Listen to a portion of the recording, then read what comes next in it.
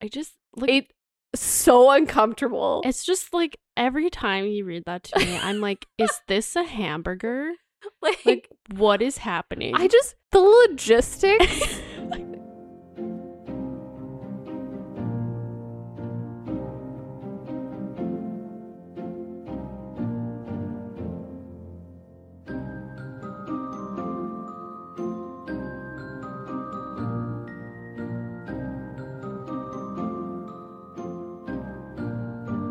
All right, and welcome to the Book Jar Podcast.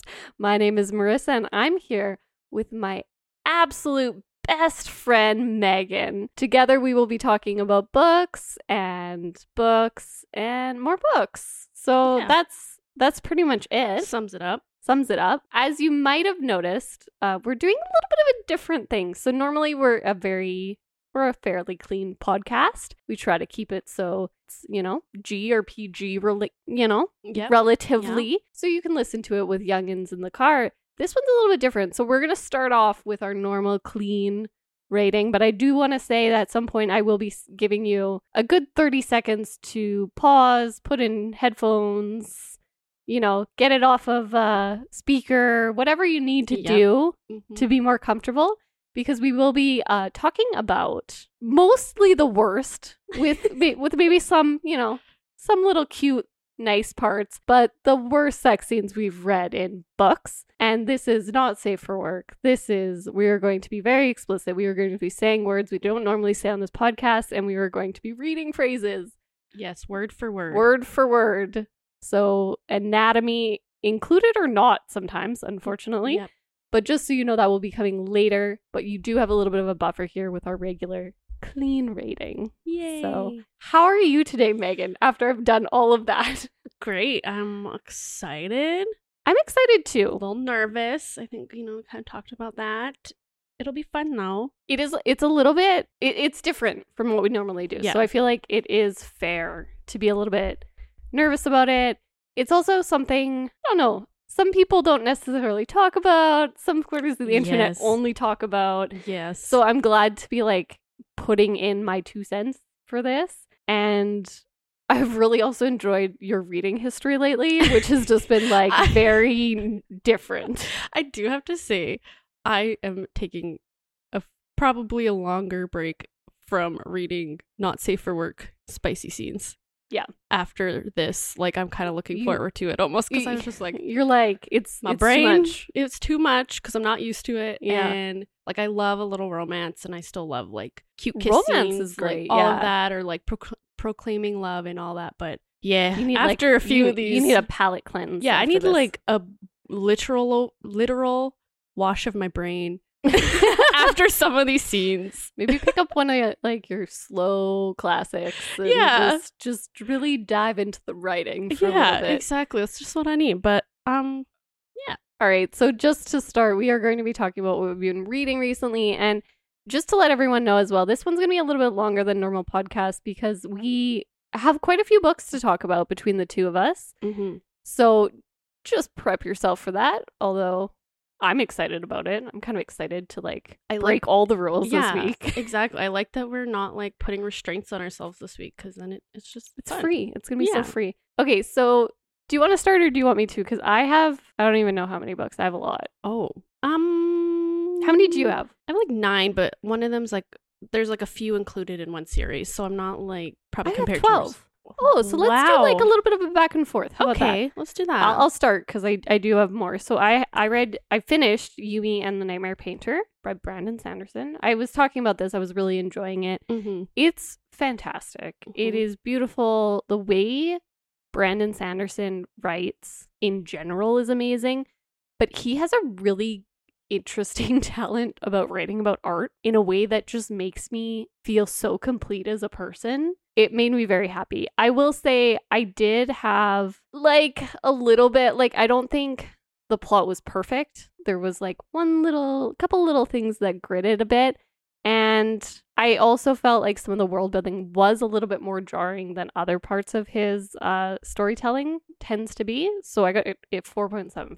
Almost perfect. Almost perfect. Love it. Yeah. Well, I'll start with Invisible Library, which I know you read too. Yes. So I'm just like, I won't talk too much about it because we did have like our huge discussion With the 2 a.m. book club. Yeah. 2 a.m. book club. Shout out. Anyways. And like, honestly, like that was probably like, I like our book club, but that was probably like one of like the most fun discussions I feel like I've had in a long time with It was a very fun book. It was just like a fun book, a fun discussion, like hearing everyone's thoughts, and like, yeah, it was just like a good time. Mm-hmm. Yeah. What did you give it? You rated it. I gave it a 4. Okay, so I'll just do mine.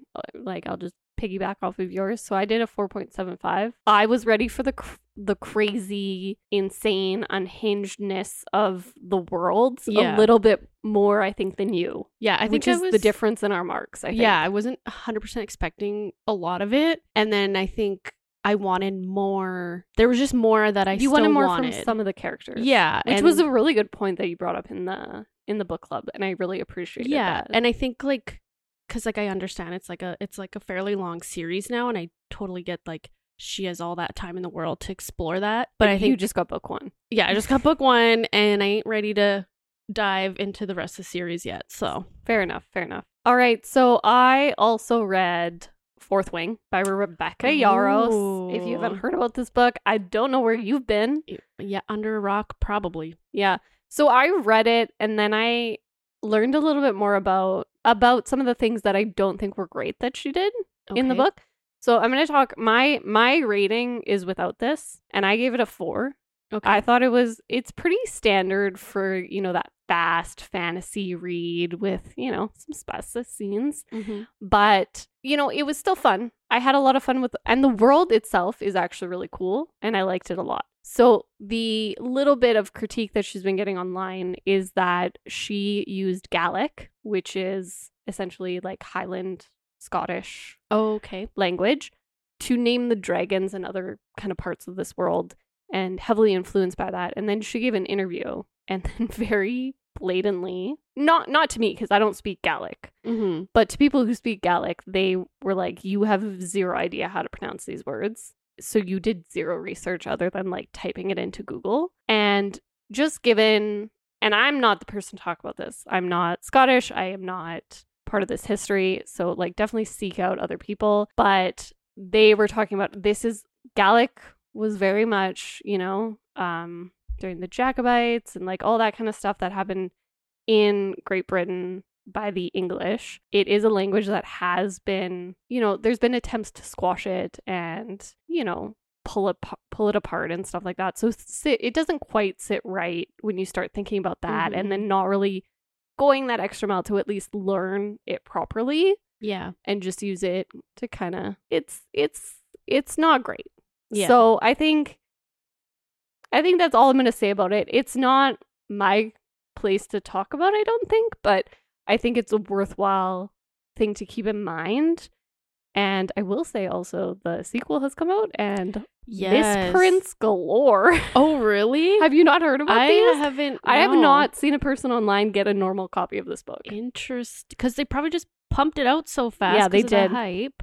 And also, I've heard kind of mixed reviews about the writing having really gone downhill. It seems like it was written really quickly and maybe not edited fully. I've heard things.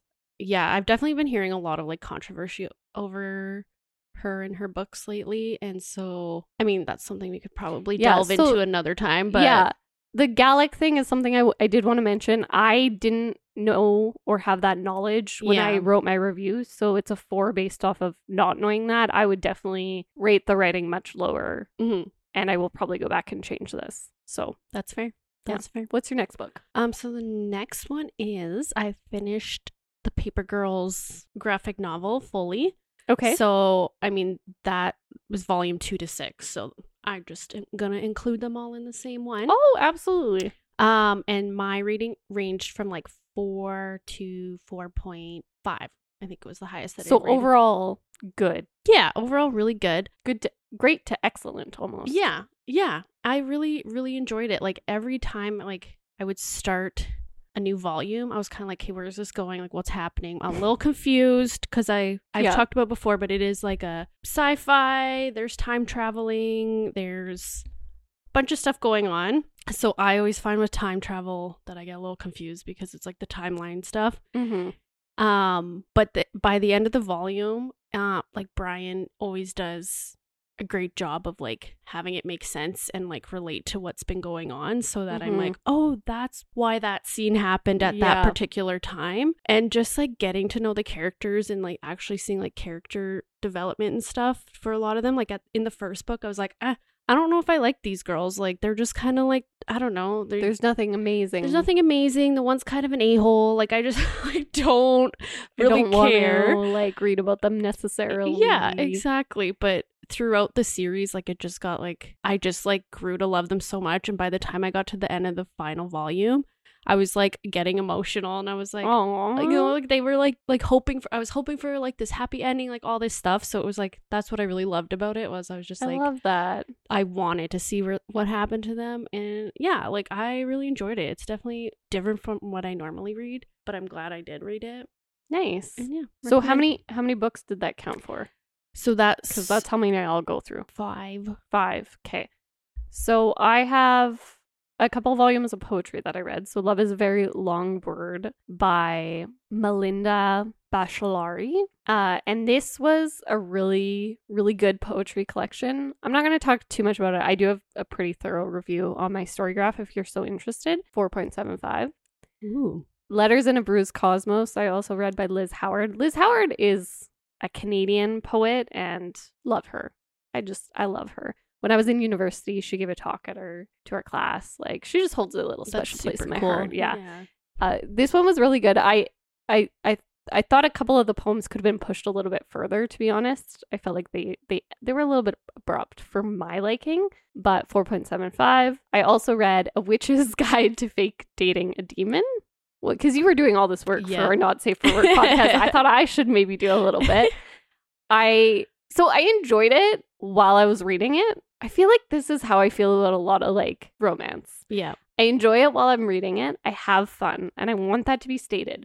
But when I look at it like more, and I try to like look at the parts of it, like the writing and the characters and the plot, it just kind of like stumbles. So that was the problem here. The world was not my favorite. I also really would have liked more from the plot. The plot was kind of silly, and it started so strong and so like I thought it was going to be actually like quite well written, and then the writing kind of fell off too. So a 3. Oh, fair. Like, if you want something fun and you're looking for something in this genre, and you love the idea of a witch summoning a demon and not knowing how to get rid of him, which is essentially the plot of the book, and potentially, I don't know, maybe falling in love with him, this is a great read for you, but don't expect like stunning writing, stunning character development, anything like that. You're really going in for the quirk and the plot kind of thing. Fair. I talked about The Invisible Library, but I also read On Balance by Sinead Morrissey. So this was a fun little book. It's a book of poetry. Opened it up, forgot it was signed by the author, and like personalized, like I met her. Yeah. And so that was a whole thing. But and this one, some poems were fantastic, and then others like really fell short for me. And by really fell short, I mean I gave it a 4.25. So still really good, yeah, but not as good as the other ones I read. And then I'll do one more, and then I'll go back to you if that's okay. So I have Guardians of the Dawn, Zara, which is like one of my fancy little books. It's by S.J. Jones. And I said those like Z's, by the way. That was just my pronunciation messing with me. That was just J. Okay. Jones. Okay, I was like, wow, that was just me not being able to talk. Okay. I said the S and my mouth stopped functioning. So I thought this was really fun. The plot fell off for me. And, you know, the ending I didn't love. So my post-reading rating was actually a 3.25. Wow. Which I don't normally end up doing. overall it was a 3.75. It's young adult, but not super young adult, except when the plot started to kind of fall apart to me, I was like, oh, this feels like it was maybe overcommitted at the beginning and then tried to like slough it off without like, don't look over there. And so that kind of ruined it. Wow, that was a good variety there. Yeah, lots of variety. Yeah. My next one, so I was kind of like, you know what? And it's getting near the end of October. I'm needing some more I think I know which one you're Halloween reads and stuff. This is the X-Hex, isn't it? Well, that's one of them. I can talk about that one first, though. So that I did read The X-Hex by Aaron Sterling. I gave this one 4 stars. Okay, that's pretty good. It wasn't bad. I liked it. Again, picked it up because I was like, well, I want something that's like witchy vibes, Halloween vibes, and also like will help with this current maybe a spicy podcast. scene. Yeah. And I didn't really know what to expect because I don't like reach for witch books. Typically, like at least not like the modern day witch, like more full fantasy, high fantasy, or historical. Yeah. Like that's what I'll more lean toward, not just like she's like a professor at a school and she's a witch, and I'm like, yeah, not my typical read. So it was cute. I liked that it was kind of like the old flame comes back to town and they obviously like have their thing again. But back when they were like first broken up, she ends up doing this like hex on him with her cousin. And they're like, oh, it's nothing. Like, we don't even do hexes. Like, we can't even do them at all. And so they didn't think anything of it. But then when he comes back in town, all of a sudden, all the magic in this town is like kind of getting messed up. He's like having all this bad luck all of a sudden. Like all these things that are like, she's like concerned that she actually like cursed him. Yeah. And it's super cute, but they're like, need to figure out like how to fix like this pool of magic that like keeps this town going, basically. Right. And yeah, it was just like a super fun light read. There was a lot of like funny moments. The like spicy scenes were like not bad, and they actually used like anatomically correct words. Yes. Okay. And yeah, it was always a nice little check mark. Yeah, exactly. Like, and it was just like a very fun and funny read. Like I don't have anything like really that much to say about it. Like, I think it was still missing some for the plot and stuff like that and character development. But overall fun. Okay, so the next on my list is, I'm just gonna do 2 at once here because were both short and I read them on the same day.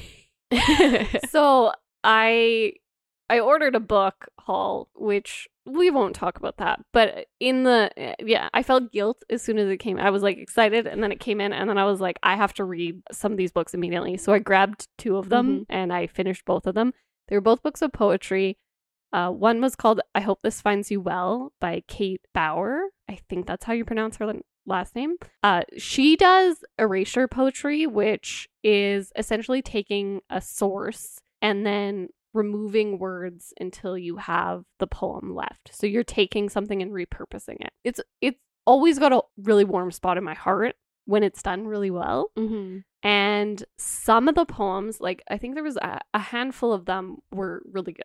Like I actually took pictures of the pages because I liked that they stood on their own, but they also really related back to their source text. And then others were just like not as good. And the concept around this collection was she essentially was just finding things online that were misogynistic and that sort of thing. So when people would send her like hate mail and stuff like that, she would take the hate mail and turn it into a poem. And that's a really beautiful idea.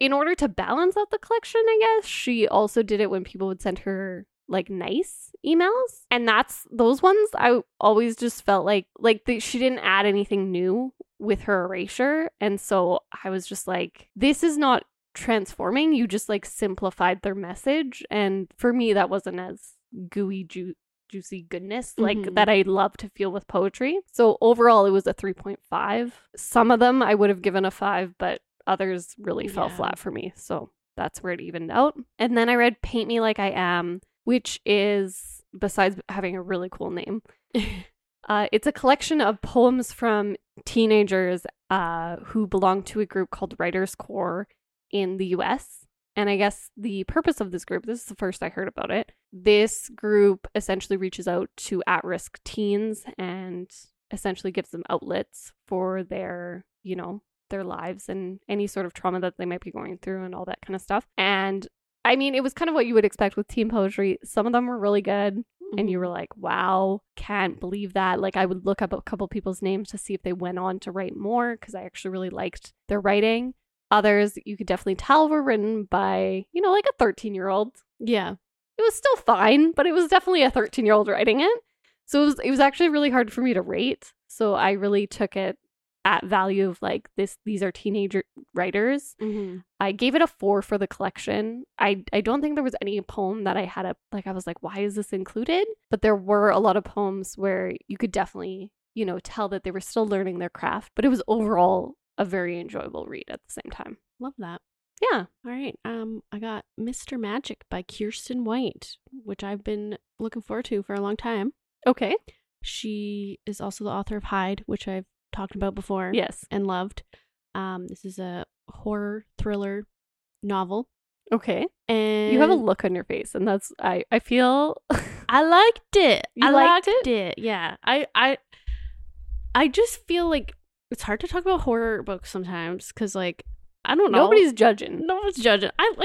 It was definitely different. Like to me, it's like it wasn't super horror-esque. More like thriller. Yeah. Like there was a supernatural element to it. So I think that's kind of where it gets this like horror. Right. But it wasn't like full horror. Yeah. It wasn't like I could see if I was a character in that situation, totally would be a little freaky. It's hard with books, I think, to get that horror like fully. Yeah. Like, because I always feel like if it was a movie, I couldn't be watching the scene, but I can definitely be reading it. Yeah. And so, yeah, I've never had a book actually like fully freak me out. Yeah. Like there's definitely like, I feel like that'd be such a hard genre to write and just the different types of horror I've read and they're all so different. And like, there's always scenes that stick out to me that I'm like, that's actually really terrifying if I was like in that, if this was real life. But there was a lot of other concepts I really enjoyed about it. Like it's about this 90s TV show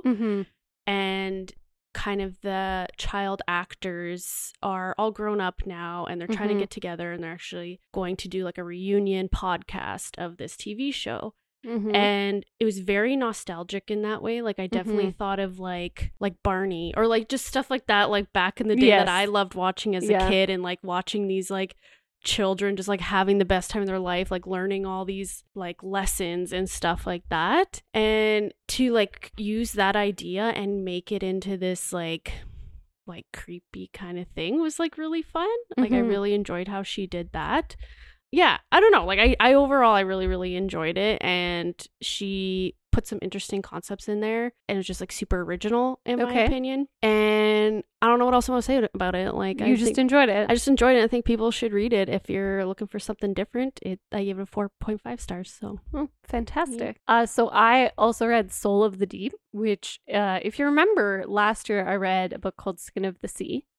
So this is the second and final book in this duology, and it's by Natasha Bowen. And I liked it a lot. The concept of Skin of the Sea is essentially like a little bit of a Little Mermaid reimagining, but it takes place in Africa during the slave trade. And I just have to like absolutely say that Bowen, I don't know how she melds such serious topics with like, because it's a fantasy novel as well, obviously it's got mermaids, with like certain levity that just needs to be there for the fantasy portion. Like she just did a really good job and I loved that a lot. I thought personally with this one, I wanted it to be so much longer. It was very short. It was only 300 pages and like a lot happened. And so I found that it was kind of moving too fast for my liking. And maybe this is because I've been reading a lot of like Robert Jordan and Brandon Sanderson, and they think a novella is like 300 pages. So like, you know, I'm used to like taking our time here. So maybe that's playing into it. But I would have loved this to be like a lot longer.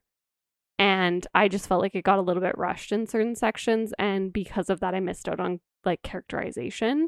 But overall, really good at 4.25. Really good. Yeah. My last one Fantastic. is All of Our Demise, which is the second book and last book of the All of Us Villains duology. Yes. Which I read not too long ago, actually. So I'm kind of like proud of myself for actually like finishing a series. Yeah. That's how I felt after Soul of the Deep. I was like, part of the good feeling of it, I was like, this is just like crossed off my list now. It feels nice. I don't have it like looming over my head. But yeah. I gave this one a 4.75, like, which is probably one of the highest books I've read recently. Yeah. And I think I compared the first book to like Hunger Games, Magical Hunger Games, and I feel like that doesn't give it enough credit. Yeah. Like it just like has its it own goes deeper elements. Yeah, it just has like a completely different element to it. I still really enjoy like all the different point of views in it. Mm-hmm. And it was just a very satisfying resolution at the end. Yeah. And the whole time you're like, I know this is the last book, so you know like there's gonna be a resolution, but it was like you were still like on the edge of your seat, like, hey, are they actually? Right up until the end. Yeah, like so it was really good. There was the whole time I was like, I really don't want anyone to like have serious consequences at the end of this. You're like, please. I was like, please, I love everyone. But how they finished it, I think, was the right way to do it. Okay. And they did a really good job of it. So yeah, I think it's a really interesting young adult fantasy read about like magical things. So if that's up your alley, I definitely suggest checking it out. Okay. Well, so my last one is A Dreadful Splendor by B.R. Myers. So this is a historical fiction book, mystery thriller, where we follow a medium who goes around and holds like speaks to people's loved ones who have recently died, and she is a fake. She's a scam artist.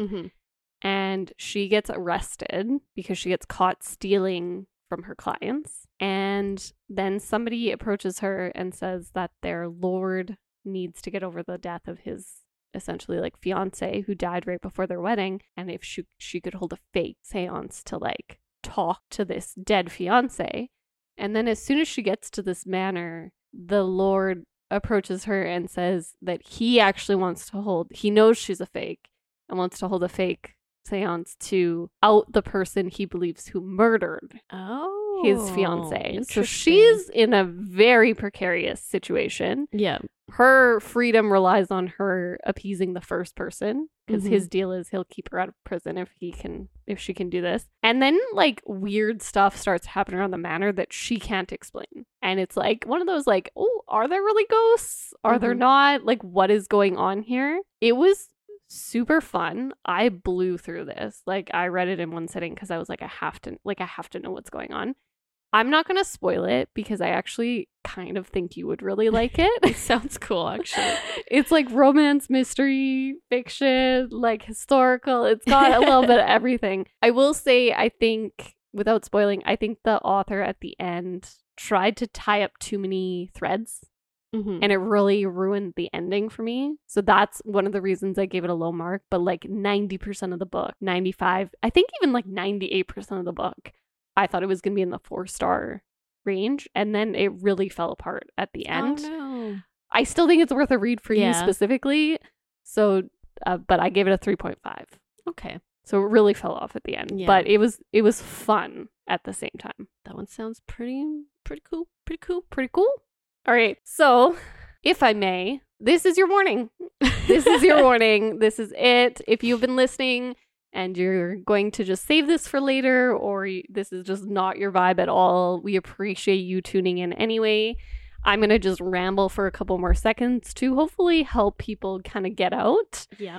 So we're just gonna give a couple more seconds for you to, switch off. Yeah. But this is your final warning. After this point, we are going to be swearing. We are going to be using anatomy that you might not want young children to hear if you haven't had certain conversations with them yet.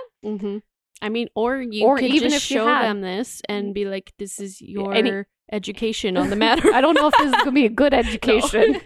I think that's the problem. All right. So that is your final warning. And now we enter our topic. So, Megan, let's do this. This feels illicit. Like I'm I know I'm not supposed to swear. How do we start this? Yeah, how do we start? So how do you want to start? Do you want to start? I have so many scenes. Do you want to talk about one that's maybe like a little bit less R-rated? Okay. And I've talked about before. Yeah, let's do that. So let's start. I wonder if you can kind of almost guess what I'm going to start with. It is a book I read last year. Okay. The scene in discussion today involves the breasts. Oh, yes. Do you remember this one? I don't remember the name of it, but I know which one you're talking about. Yeah, you know. I think you know the line that I'm about to read. Yes. So this is from The Love Hypothesis by Ali Hazelwood.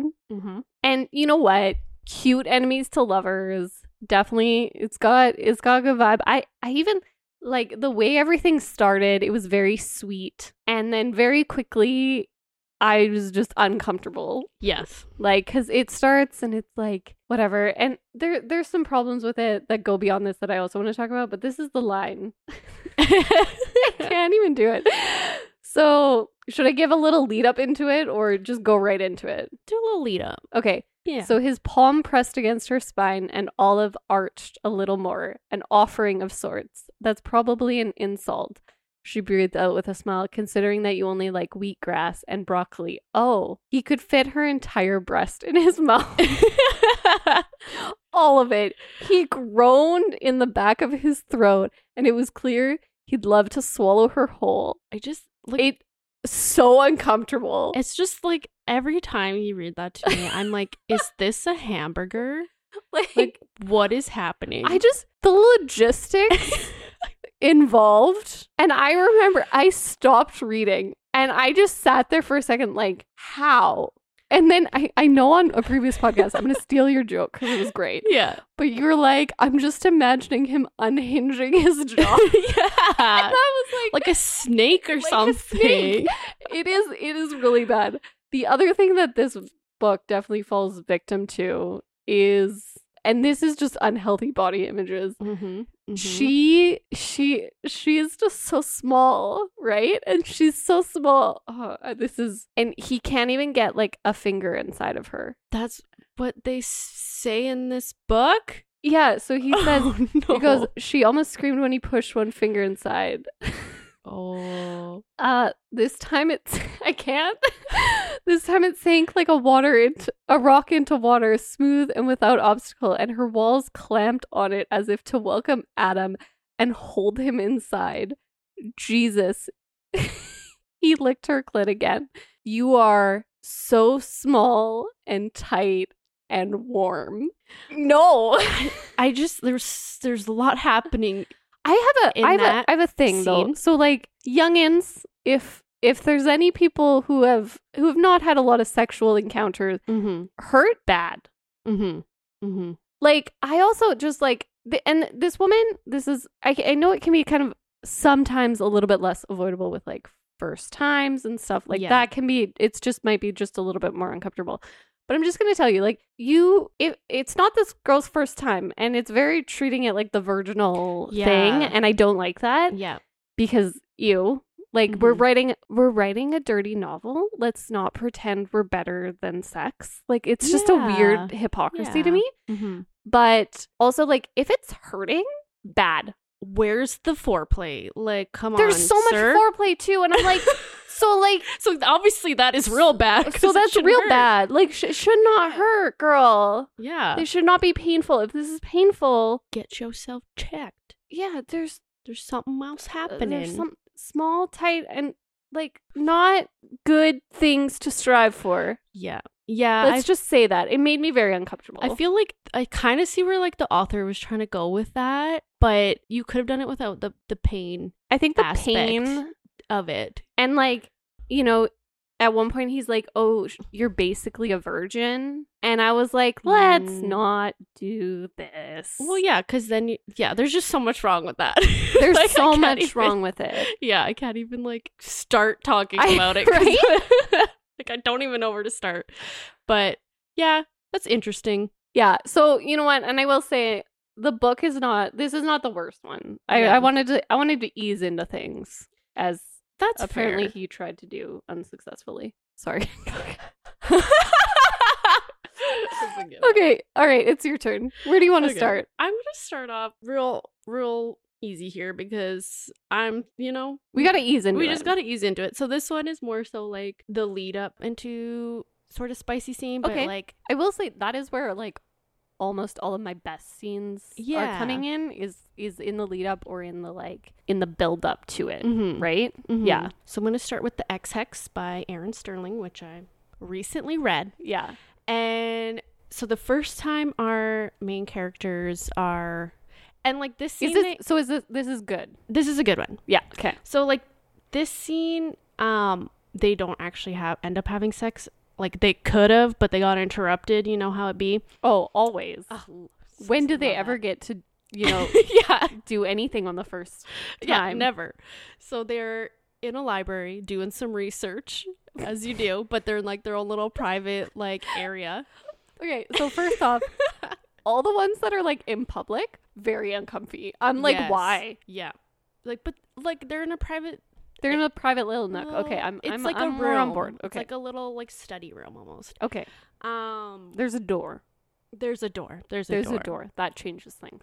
Okay, so this is when they've rekindled their kind of attraction for each other. They're Mhm. in this library, and if I were to kiss you now, Reese said, his voice gone low as he looked down at her. Would that refresh your memory? She was going to tell him to fuck off, or slap him, possibly knee him in the balls. Those were all things he was ready for. What Reese had not expected was for her to step so close that their bodies aligned, chest to chest, hips to hips. Go for it. That's what she says. I love it. And then obviously the next chapter, it starts with them like their lips meeting and them kissing, and like It escalates. it escalates to like her on the table. It's like Okay, a whole thing. So can I just say that's actually, I'm just gonna like jump off of that one because I mean you also saw my face. For people who didn't see my face, I was Mm-hmm. I was into You were loving it. I was loving it. So I have The Hating Game by Sally Thorne, and so this one is, we've got enemies. We've got two people work together. They hate each other. They literally just spend all their workday like throwing insults at each other and like trying to undermine the other one. And, at one point she goes over to like mess with his desk to see if he'll notice. And then like he like clearly notices and she's like, what's wrong? What's wrong? So all of this stuff. And so what happens in this is she has a dirty dream about him. Mm. And she's like, absolutely not. Like, we are not having this. And she feels like he's one-upped her, even though it was like her subconscious, which is hilarious. But so she says, next day, I'm going in my hottest outfit. Because if I fantasized about him, he has to fantasize about me, right? Yeah. So she shows up and he's like jaw dropped, like very classic, like, damn. Yeah. And then he starts to make fun of me. And he's like, what, you got a hot date? And she's like, yeah, I do. And he gets like kind of pissy about that. So, which I'm like, love it. Yeah. Love this. Yeah. So she makes up this like fake date. And then she goes and finds a real one. Mm-hmm. And then she tells him where it's at. And he's like, oh, I'm going there after work too. So I guess I'll give you a ride. Yeah. And so they get in the elevator. And they're just insulting each other. And then she's like, oh, I finally get to see your car. I bet you drive like a Volkswagen Beetle, like all this stuff. And then he's like, yeah, whatever. He's like not really having it. And then he's like, oh, well, you drive this car. And she's like, yeah, you're a stalker and all this stuff. And then she says he has serial killer eyes. And then he goes, you've got your horny eyes on. And she says, nope, these are my serial killer eyes too. And then he takes a deep breath and he presses the emergency stop button. Oh. And she's like, please don't kill me. Like, I was joking. Like, she's actually kind of freaked out a little bit. And then he just lifts her up. So he scoops me off the floor by my waist and balances my ass on the handrail I've never noticed before. My arms drop to his shoulders and my dress slides up to the top of my thighs. When he glances down, he lets out a rough breath, which sounds like I'm strangling him. And then they like talk in this position, which I was like, that's a little uncomfy. And then she just like touches his chest and she goes, oh, holy shit. And then they just start making out. And I was like, I love this. I love because the I banter, also love the situation afterwards. They stop making out and he's like, where am I taking you now? Because you were like lying about the date. And then she's like, no, I have a date. And he's pissed. And I was like, this is perfection. Yeah. This is amazing. This is like most of the scenes in this novel are like that. Yeah. So if you like that, definitely check that out. I like that. I just like love the like harmless banter that just like gets the tension up. Yeah. And then it ends up like with a satisfying payoff, I guess. Yeah. Like it's just fun to read. And you're like, what's going to happen next? And then I like that because it's kind of like a little bit of a twist. Yeah. She has a date. She actually has a date. No, what's going to happen now? Yeah, what are they going to do? I really like that. That's super cute. Yeah. I'm still going to keep it light. Still with the We're still on the light? We're still on the light. Okay.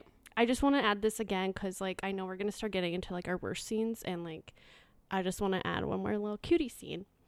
And still in the X-Hex. And the scene where they actually, like, well, I can't remember. I don't think they actually have sex in it. But they, like, he ends up helping her have an orgasm. I'm still getting used to how to say this stuff in the podcast. I'm like, oh wait, I can say the words. We're about to make fun of authors for not saying the I know. words. I'm and like, Megan's what? like, helped her. Yeah, I was like, wait, I can actually say what I'm meaning. But it's really romantic. Like the room itself that it happens in is like Aww. the back storage room of like this kind of like magic shop or whatever, and it's hexed so that it changes with like the time of day and like time of year and stuff. So they like walk in and it's enchanted to like be nighttime. There's stars in the sky, there's candles lit, the fire's on, like it's just like a super romantic setting. And yeah, it was just like a really cute scene that happened. Well, that's it. That's it. I You don't like know. the classic romance, hey? I just like it was very sweet because like I think like I've read a few during this that were like very like rough and ready to go. Yeah. And I was like, this one was actually, and It was he a change actually of like pace. it was a change of pace, and he was like very sweet, and he was just like, is this okay, like can I kiss you, kind of a thing. So and I was will like, say yes. the Spanish love deception kind of had a little Mhm. bit of that moment, and so did A Witch's Guide to Fake Dating a Demon. Mm-hmm. Like they were like kind of getting hot and heavy like throughout the book, and then like do you want to, I want to, like I really want to like do this, and when it actually happened, it's like very sweet. Aw. And I did enjoy like that was how it happened. Yeah. Okay, so the one this one's gonna cause a little bit of an explanation because it's fantasy. Mm-hmm. And it involves like a non-human, like a humanoid but non-human race Okay. marrying a human. Okay. And so essentially it's like it's a marriage of convenience, or it's like an arranged marriage. They are trying to unite these two like fantasy races, and these two people kind of get caught in the mix of it, and like neither of them find the other attractive because it's just like he has like almost gray skin, it's Mhm. described, and like sharp teeth and like claws, like it's very like, and then he describes her as having horse teeth because they're not sharp, and that she's like way too pink Yeah. and like that kind of thing. So they're just like, and I thought it was going to be a little bit of like enemies to lovers kind of thing, but it was actually friends to lovers. So this is Oh, Radiance. And I've talked about it before, and it's Radiance by Grace Draven. But she basically like, you know, they like meet before the wedding, they're making fun of each other. So there's like a healthy banter between them. They basically just call each other ugly the entire book because they don't find each other attractive at first.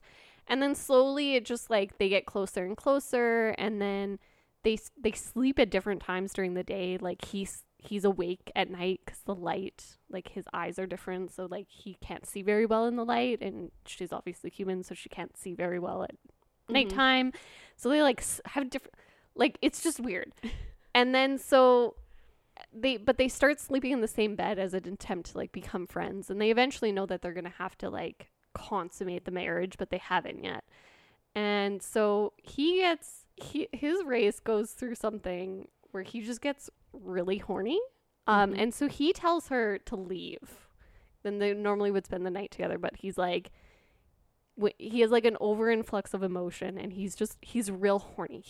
He wants to fuck something. Yeah. And so he's like, I don't want to take you against your will, and like I would never do that, but like I need you to not be here. And she's like, okay, cool. Like great communication, healthy communication, boundaries. Got it. She goes into the next room, like back to her room, and she just sleeps there.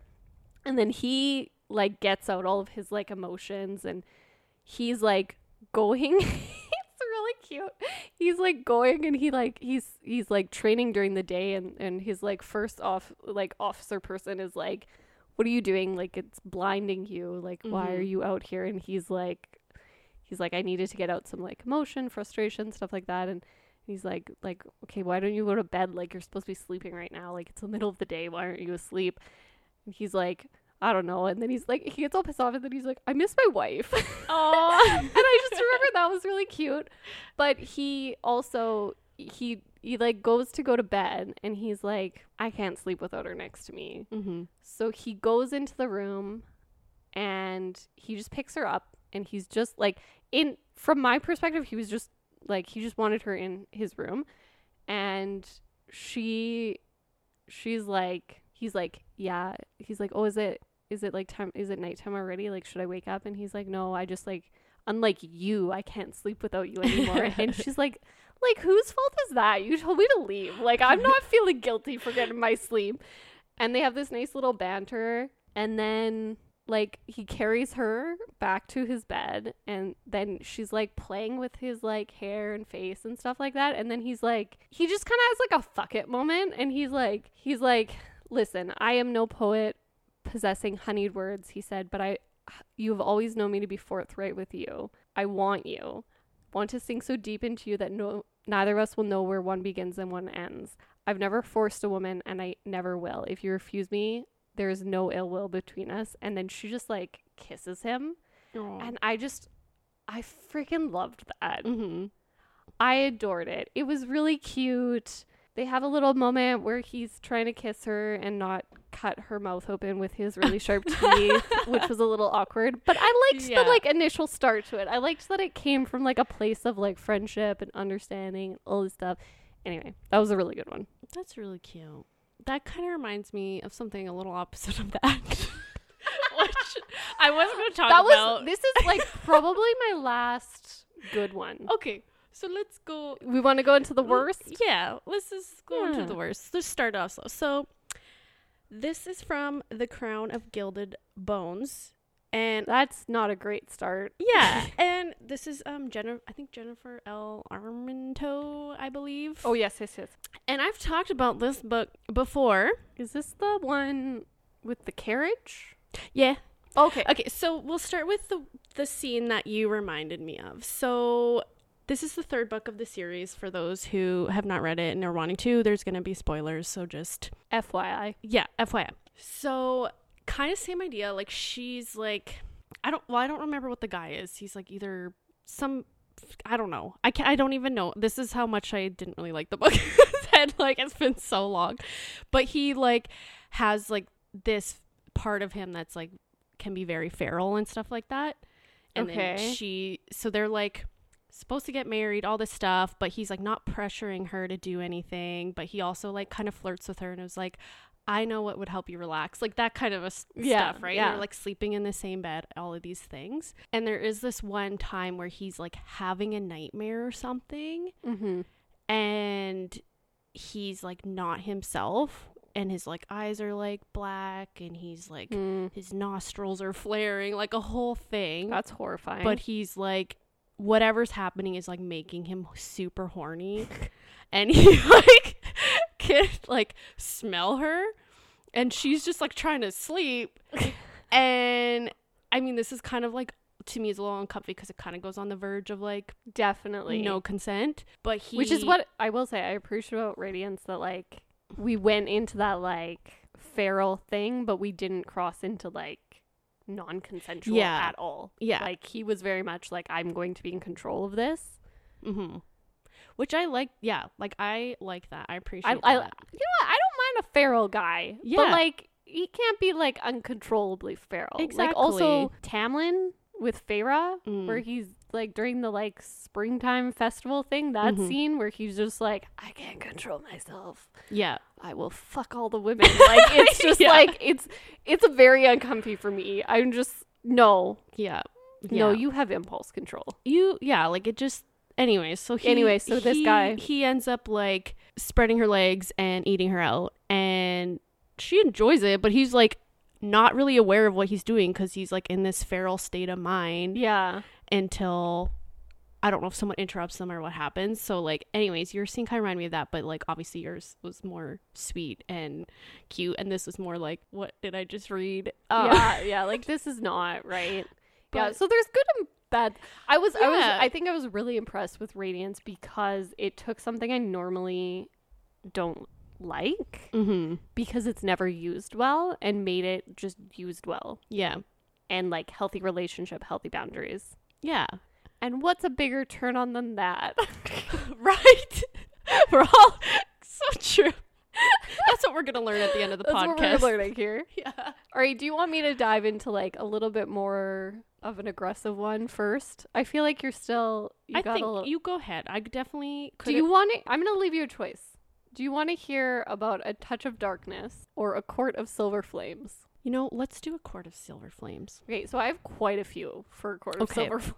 Okay. I do want to go back to The Crown of Gilded Bones, but we can do that whenever. Oh, do you want to keep going? Sorry, I didn't mean to interrupt. Oh, that's go okay. ahead. I mean, all right. Okay. We'll figure this out as we're going along here. So you mentioned the carriage. Oh, yes, the carriage scene. Yeah. And sorry, I was somewhat hoping we wouldn't talk about that. I know. I'm just kidding. Do we have to? Yes. We've been waiting for this. So the carriage scene. Yeah. Spoilers again, guys. She has this power that she can heal people. And there is a scene.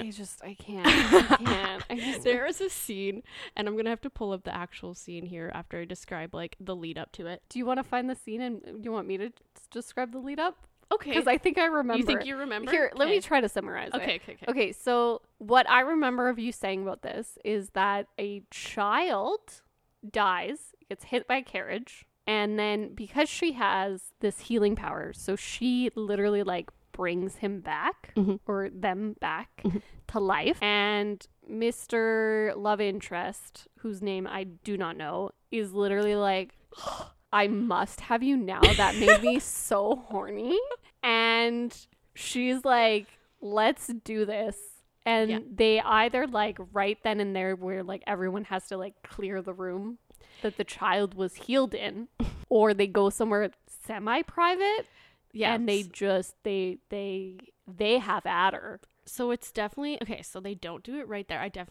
When I remember it, I'm like, he just straight up took her somewhere else, and like there was no thought to what just happened at all. It was like must sex now. But what happens is they are like walking away, and we're gonna read the scene. Okay. So instead of taking me to where Seti waited, Castiel looked at Kieran. He didn't speak, and again I was amazed at how they seemed to communicate or know each other so well that words weren't necessary. Kieran's like a sidekick guy, whatever. I don't know. Yeah. They weren't now because a slow grin ticked across Kieran's face as he said, "We'll wait for you here." And then there's like a bunch of stuff happens. He takes her into this like kind of semi-private area, not really. So she's describing the area. It's kind of like this nice little, I don't know, courtyard, I guess, with flowers, all this stuff. I picture it as like a courtyard between like apartments and stuff. So I'm like, hey, if you looked out the window, you're just gonna see this. Like, I don't know, but yeah, a little uncomfy. So she's like, this garden is beautiful. And he's like, I really don't give a fuck about the garden. Oh my god. So he said, your thoughts not important. Yeah, don't care. He's like, my eyes widened, but before I could respond, he turned, pressing me back against the stone wall. In the dim lights, his eyes were a luminous, churning honey color. You know, don't you? Why is that Worst part of that. Just wait. Castiel folded his hand behind my head as he leaned into me. Against my stomach, I could feel the hard, thick length of him Always as the he brushed hard, his lips thick across my temple. What you did back there? And then, like, they talk about how she healed this kid and that shouldn't be possible. And then he's like, it shouldn't be. He agreed, sliding a hand over my bare arm and then across my chest. A curl low in my stomach made itself known as his palm grazed my breast. Not for a mortal. Done talking about the child that almost died. Immediately after they just talked about this, and they're like, oh, but back to sexy thoughts. He's like, not for a mortal, not for an Atlantean, or even a deity. His hand slipped over my hip and then my thigh. I could feel the heat of his palm through the dress as he skimmed past the woven dagger. Only a god can do that. Only one god. And then talking about it. The sheer intensity of the way he claimed my lips cut off my words. That low curl, again, the low curl in her stomach. Can we just, like, this is a lot of, this is very Sarah J. Maas not naming the thing. Yes. Just name the thing. Yes, and I'm gonna, let me see, I won't read it all, but let's see what some fun things he says. Shock at his intentions warred with the illicit pulse of pleasure. The pulse of pleasure. Yep, and she's Sorry, like, the illicit pulse of pleasure. And she's like, we're in public, because they're in public, but it's like a little private It's because semi-private, yeah. Kieran got all his woven peeps to like stop people from coming in, basically, even though it's like still outdoors in the middle of the city. And yeah, so he's like, not really. And the tips of his fangs grazed the underside of my jaw, and every muscle in my body seemed to clench. Up and up it went until Just his becomes fingers a rigid board. pretty much, like, it's just so I'm like, what is happening? And she's like, there are people around. A breathy moan escaped me as the skirt rose above the dagger. Somewhere. And he's like, they're at the mouth of the alley, so this is where he's describing where the Wolven are, and he's like, there's no one around, don't worry about it. And then it has the sex scene of him like fucking her against the wall naturally, and at the end he's like, you know what, it is a beautiful garden. After he just got his needs met. See it, hey? Yeah. So anyways, that whole scene just, yeah, it just made me uncomfy. It just made me uncomfy because I'm like, you know what? I don't know. In my opinion, I wouldn't be like super turned on by someone to go have sex with them immediately after this like pretty like I would say that's like a pretty pivotal moment in this series. Well, he said something about like only a god can do that. Mm-hmm. So he was basically like, in his head, this is why he's so turned on. He's like, I'm gonna fuck a god. Yeah, he's like, that's what just happened. Yes.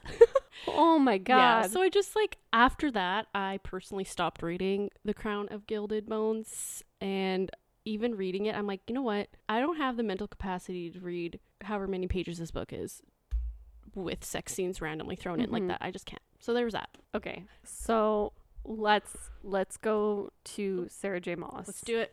Hilarious. Okay, I just have to mention some honorable mentions of cringy moments that I just think happen in this series. Yes. So we can't go, I didn't find the passage it's written in. It might secretly be in one of these that I'm about to read because she does like to use it a lot. But Velvet Wrap Steel. Yes. Okay. This is Sarah J. Maas. Velvet Wrap Steel. We also have Feyre at one point stroking his wings to make him come. Oh. Yeah, because his wings are sensitive. And we also... I just got to comment on that. Like, wings are exposed to a lot of things in a day. And that, so as he's like... As they're having sex, she literally just reaches up and like touches the edge of his wings, and he's like, oh, like that's it. That's it. It's over.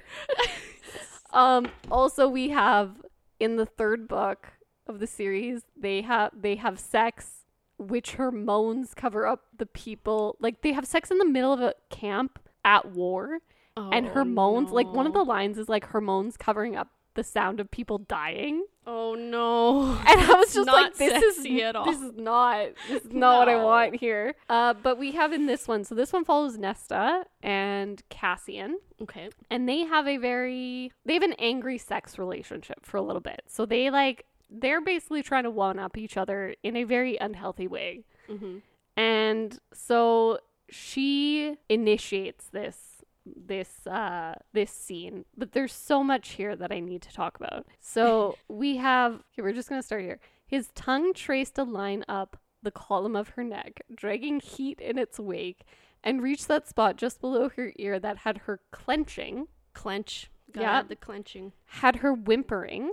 He let out a laugh against her skin. Like that, he murmured, and licked it again. So first off, I don't know. Maybe it's just, I don't want to yuck someone else's yum, as you said last time. But the, like, just straight up licking her neck like an animal, just, I was like, it gave me the ew. Like, it gave, that's a little ew. I don't like that. Mm-mm. And then the next line, literally the next words, is her breasts ached. No, I don't like I don't that. want to get into it too much, but I don't relate. Like, maybe like more like nipple play, sure, but breasts ache? I don't see how that I don't know. Yeah, so then, then we've got, he's like, oh, you're so responsive, because she starts kind of making some noises, and she doesn't like that. Mm-hmm. So she's like, I'm gonna show you. So Nesta wedged her hand between their bodies, seeking him out. Cassian groaned again, long and low, as her hand cupped him through the leather of his pants. The breath stole out of her, the sheer size of him, obviously. The sheer size, yeah. Mm-hmm. Her mouth watered. She was aching, so wet that every stitch of the seam down the center of her pants was torture. There's so much to unravel here, but I'm just going to keep going. His kiss turned deeper, wilder, and she grappled with the laces and buttons of his pants. There were so many, she didn't know where to find the ones to undo them. There's so many buttons. Oh no. Her fingertips ripping at every loop, nearly clawing to get free. Cassian's panting caressed her skin as he nipped her bottom lip, her ear, her jaw. And then, I'm just going to skip a line ahead. And then she lays her hand flat against him. He bucked as she rubbed the heel of her palm down his length, marveling at each inch. The heel of her palm. The heel of her palm. No, word for word. He tore his mouth from hers. If you keep doing that, I'll... What? And then she keeps doing it because she wants to show him. And okay, quick side note. He is like hundreds of years old. Mm-hmm. He is a fae. He has wings. He's like this essentially almost immortal being. Yeah. He's been alive for a long time. She's like 19, mm-hmm. 20, something like that. Mm-hmm. This guy, I just would like to reiterate, still has his pants on. This is all over the pants. So they keep going. I'm going to save you from all of that description. He hissed. Oh. With her name... With her name on his lips, his hips thrust into her hand with a strength that made her core throb. Just her core. Just throb. Mm-hmm. To the point of pain. Again, why pain? Why is it painful? It shouldn't be. Imagining that force, that size, and heat buried in her. Deep in her, sorry. Another punishing rub of her palm, a scrape of teeth at his neck, and Cassian erupted, his wings tucked in tight as he came, each spurt of his cock shuddering through his pants. Echoing along her hand as she stroked and stroked him. This immortal being just came in his pants because she touched his dick over his pants. Oh no. It was too much for him. He just... Maybe it's been a long time, okay? Marissa? Maybe it's been a long time for him. Don't make fun of him. She leaves the interaction with them by saying someone's quick off the mark. So that's just one scene. Mm-hmm. We also have Sarah J. Maas loves to use the word cock. I think she's used dick. Yeah. She's fine with naming the male anatomy. She even uses balls at one point, which is going to come back up. Don't worry. She cannot say for the life of her vagina, pussy, or clit. We have the sensitive peak. Oh, that's a new one. Yeah. Oh, but it gets better. And then he raked his teeth across the sensitive peak, before clamping down lightly. I feel like those words are opposites. Clamping and lightly. Yeah. And then, yeah, no, I didn't like it. I didn't enjoy that part. And then we have something. Okay, so me and Alex love to just make fun of this one because Sarah J. Maas at some point, sorry girl, but you decided that a great analogy to use during her sex scenes was one involving a sword. Mm-hmm. And there's lots of description words that fit a sword that can maybe be used to describe sexual intercourse. Shouldn't, but can. Yep. So he pulled outward again, the movement long enough this time that she knew he was nearly all the way in. There's no context that's important here, by the way.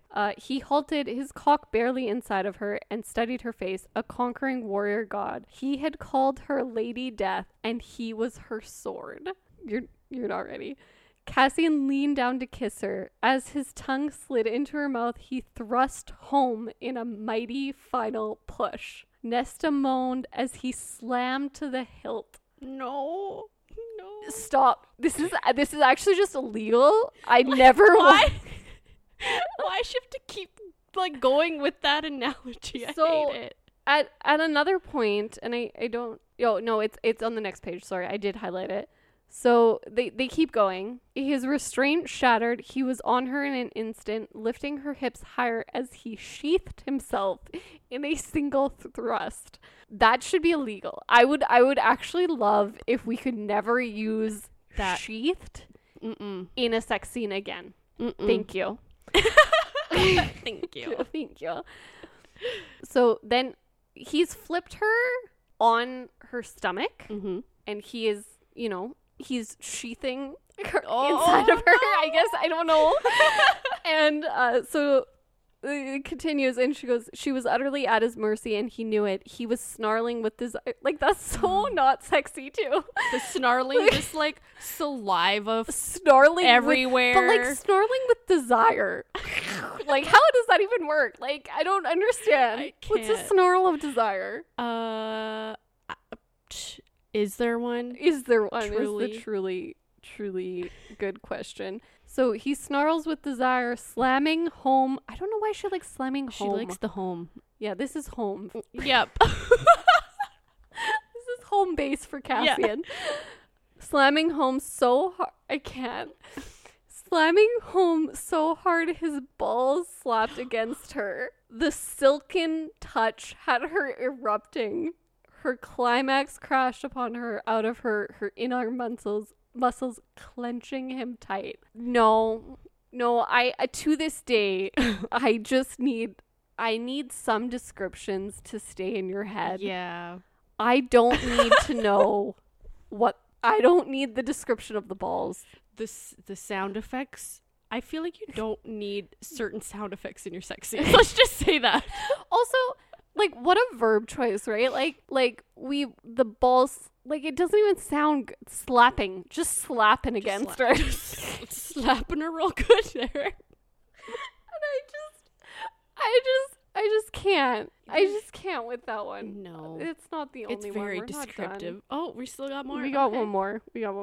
Oh, so this one is just another example of this one is just she can't write anything to do with vagina. So he nudged at her entrance and then halted. His eyes met hers, and then Cassian kissed her deeply as he slid home. Home? Yeah. Is this a baseball game? Like, this is a baseball game. Yeah, obviously. He slides home. I guess the third base, second base, whatever. We have a fantasy novel in which baseball I don't even think they have the technology for showers, but we understand baseball references perfectly. Why wouldn't you?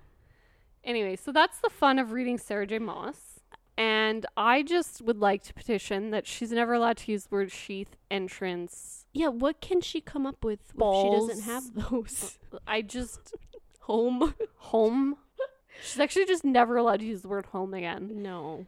Also, and I did forget to mention this, but in a book that I didn't read but have been told about, Feyre and Rhysand have sex in the sky. Okay. Just over the city. Oh, what happens when they finish, and where does it go? Where does it go? I want to know. Sorry for I yelled there. It too much. it stays in her because that's how she gets pregnant. I just all of it.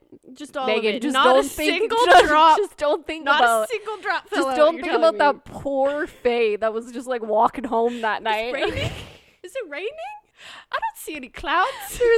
There's like memes online of like it's just like the random Faye just like walking home being like, "Is it raining? Oh fuck." Faye and Reason are up to it again. Like just like everyone in the city being like, God damn it. Not again. Everyone stay inside. Oh no. You might get the High Lords, I don't know, semen all over you. Or seed, I guess, probably it's a seed. Yeah, Sarah J. Maas. We don't use the word semen. No, that's too dirty. That's too dirty. Anyway, do you have another one? I do. Actually, you talking about how Sarah J. Maas doesn't use words to describe females. Just men's. So this one is Talk Flirty Me by Livy Hart, and I've talked to you about it where they literally, every single sex scene, there's not one mention of male or female genitalia. I've been curious about this because I just don't understand. So I was kind of like refreshing my memory on it, and there's like one part where she uses dick, but it's like not even a sex scene. It's just like something about he can feel the strain of his dick in his pants or something. I don't know. Like it's not anywhere sexual at all. So instead of doing a scene, I'm just gonna do all my favorite sentences and words that she uses instead. Okay. His hardness. Mm-hmm. Classic. Thumb makes slow circles over me. Just over me. No, we don't know just where. Over the general body. Just in the air, actually. Just make in circles. The air, over him. I don't know. Devouring the skin of my shoulder and collarbone. I don't know why I put that. Sorry, guys. That was... I think I was supposed to write more there. Continuing.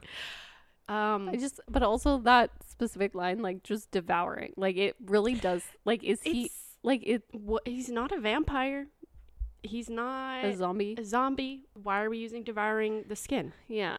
Okay, so this one is he's licking her nipples, but she still has her bra on, so tickling me with mesh and wire under my nipple until my nipple could cut glass. So she really enjoying that.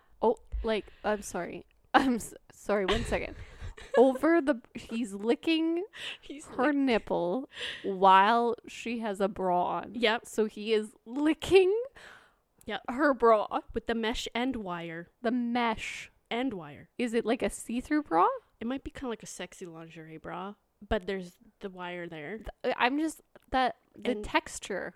Yeah, It doesn't sound like he's good at this. No, and it makes her nipples cut glass. So hard as glass. There's a line in Friends, because I've watched Friends one too many times, where Chandler is sitting next to the window smoking, and he says, "My nipples are so, like, my nipples could cut glass over here." Yeah. And that's all I can think about. See, like, that's funny. I like that. That's a funny joke. That's a funny joke. I don't want it in a sex scene. Sex scene, no. Some others I have are where I throb, when I free him as she's pulling his pants down. Yeah. He's stealing my palm. Classic. Guide his tip to my entry. Her finger traces my length. Shaft. Just shaft. Oh, this is a Sarah J. Maas reference, I feel like. When I'm sheathed. Oh. But he uses it in the term of condom. Oh. Yeah. See, that even makes more sense. Yeah. Yeah.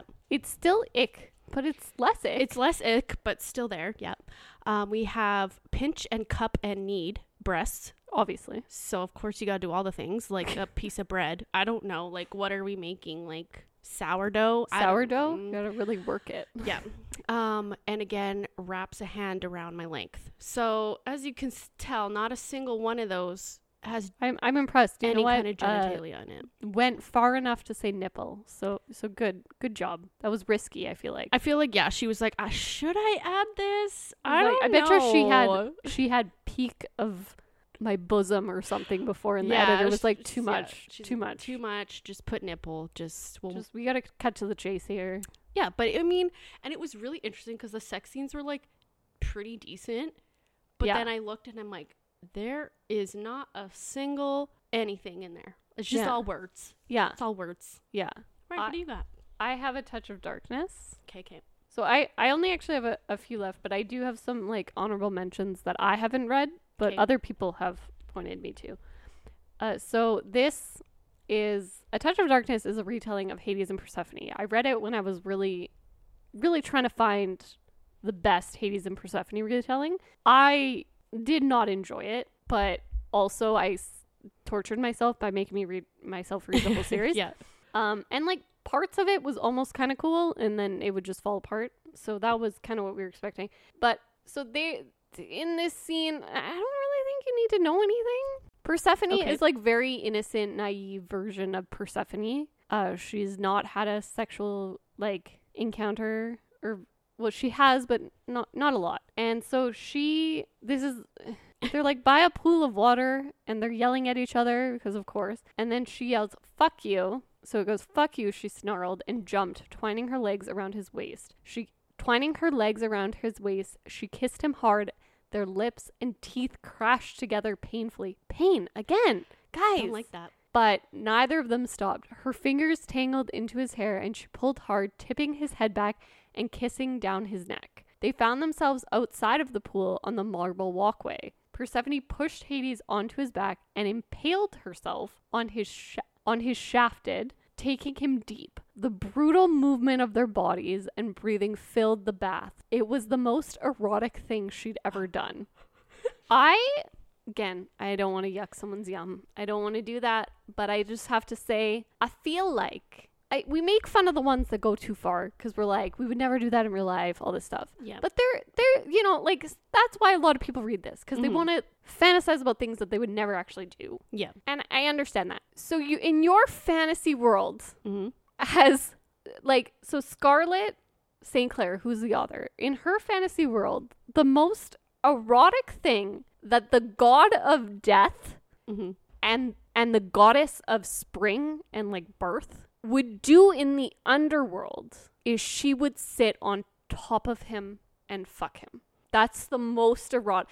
That is the most erotic thing. I cannot imagine admitting that was the most erotic thing I could think of.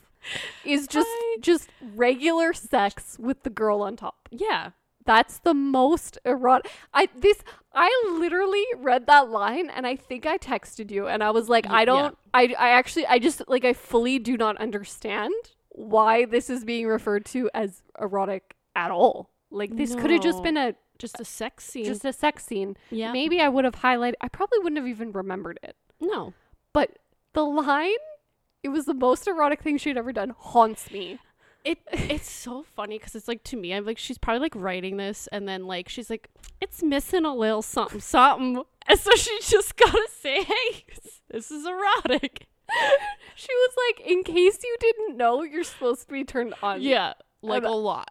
Like okay, a lot. guys? Like, this is pretty dirty. Anyway, I couldn't take it seriously, and yeah, that was a lot. Yeah, yeah. I feel like, for lack of better words, the climax wasn't there. You know, like, I feel like she wanted it to be like, she wanted that to hit harder. Yeah, and it she was like, did not. And I was just like, I just kind of felt embarrassed. Like, I was just, girl. Like, yeah. I get it. Do you have any more? Yeah, I got a few more. Yeah, I got a few more too. Okay. So I'm going to just like, I will say mine ramp up. Okay. Here. Yeah, mine too. I'm just going to do it. I'm going to go for it, I'm going Meg. for it. All right. So, Cold Queen by Kay Webster here. Oh. There's some good ones. Okay. There's some good ones. I'm so excited to read this one. So this story is about like the Cold Queen, obviously Ice Queen. And this like king is like a fire king. Yeah. Which is important for this scene that I am to read to you without any context at all. Okay. As though I weigh nothing, he bounces me on his cock, taking every inch inside of me as his own. Alzira, he growls, yanking me off his throbbing cock. I told you I was going in hard here, okay? Oh my god. He tosses me on the bed, causing me to lose my breath, not giving me a second to recover before. It feels, the bouncing. It's just, I had to add that. I'm like, how strong is this man? Like, it's not like he has any support network at all. It's just him bouncing her. And no one can see it, but I'm doing hand motions, okay? And it's just... Okay. So she's thrown on the bed. Okay. Giving me a second to recover before he's grabbing my hips and flipping me. I shriek when he yanks me roughly off the side of the bed so my ass is bared to him. His boot pushes my right leg out, parting me for him. Okay, yeah. And then his cock is invading me once more. Invading. Yep. Invading. That's we the choice need to words talk there. about verbs. Yeah, we just maybe not the right one. Listen, it can be violent. It can be like aggressive. I don't think I ever want to think of it like the first word that comes to mind. Again, this is your safe sex talk from Marissa and Megan. The first word that should not come to mind when anything is happening is an invading. If you're describing as something invading, I feel you're not entirely comfortable with what's happening. Yeah. I think there's other words he could have used. Yeah. Mm-hmm. So anyways. Yeah. After invading me once more. Hot hands. Remember, he's a fire king. Right. Naturally. Grip my ass, sending sharp burning sensations through my flesh. So hot. So good.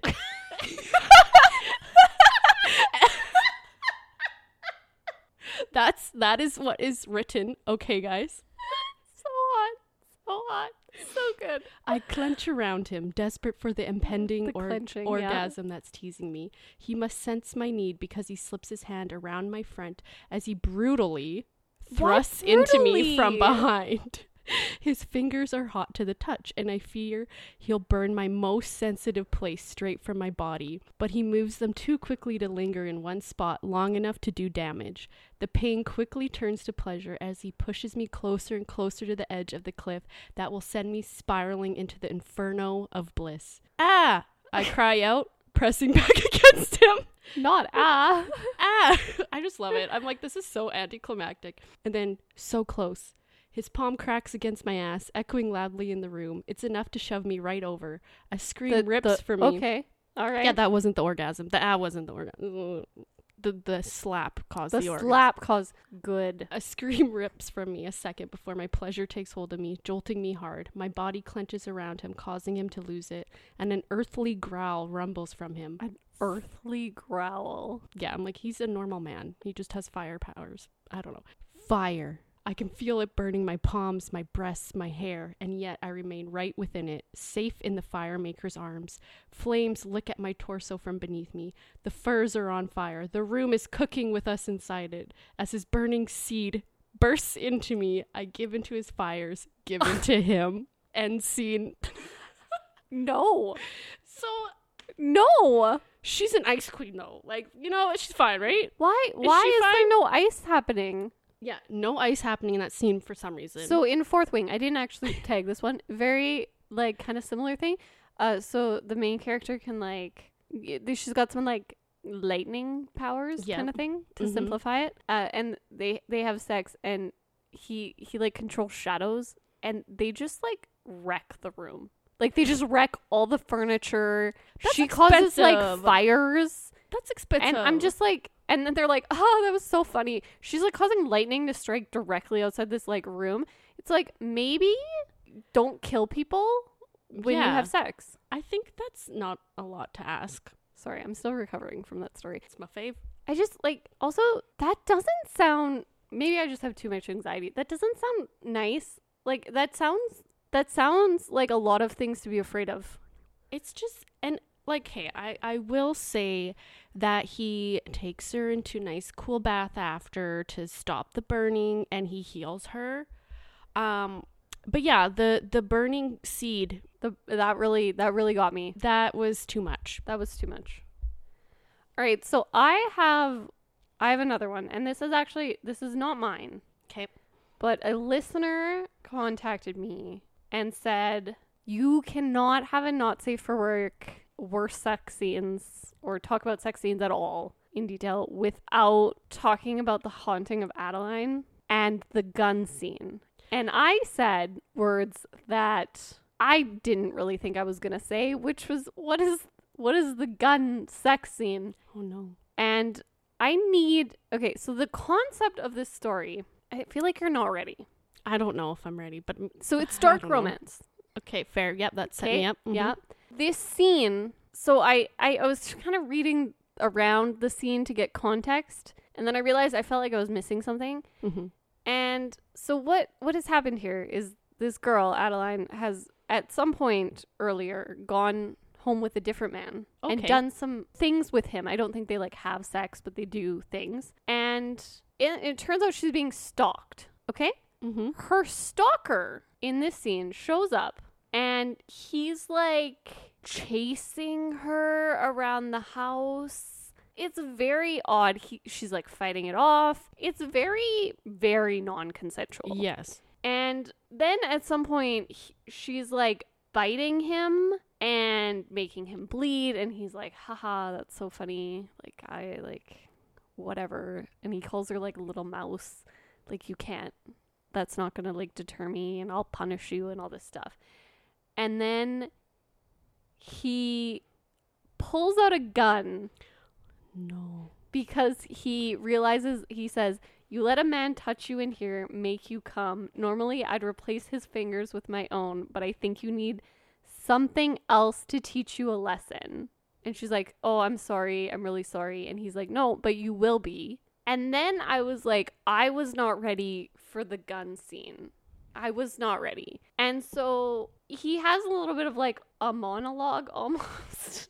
Mm-hmm. Not really. He explains why he's doing this. And then he makes her undress and she like takes off her underwear and he's like, wow, you're so turned on. Okay. Quick PSA. I feel like I'm like, if you're listening to this, again, this is not sign of consent. Mm-hmm. Okay? Like bodies do things that like go beyond what we're consenting to. Like your body reacts in ways regardless of whatever. If somebody tries to tell you being turned on is you consenting to an act, they are wrong and you should get away from them as quickly and as swiftly and as safely as possible. Yeah. But so again, and I know this is dark romance, so you know, again, we're talking about that like adult readers hopefully being the people who are consuming this and knowing that this is not good, but it is, you know, they're fantasizing about it because they don't actually want it to happen to them. And it crosses, you can have it's a different conversation whether that's good or not, and that's a whole other thing. Yeah.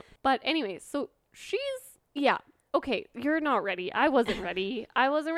Okay, so he puts the gun in her mouth first. Okay. And makes her suck on it to make sure everything's extra wet. Yep. For the fact, and he says, can never be too wet, can you, little mouse? And then he circles my entrance with the tip of the gun, the metal slipping against my skin. Oh my God, please don't. This time my words are cut off from the feel of him dipping the gun past my folds. Just the tip, but enough to close my throat, only allowing a startled squeak to escape. Okay, we're not done. Oh no, that's like, is that it? Please be it. And I can't look away. I just watch him push the gun inside me, my rounded eyes barely processing what I'm seeing, what I'm feeling. You and me both, girl. Oh my God.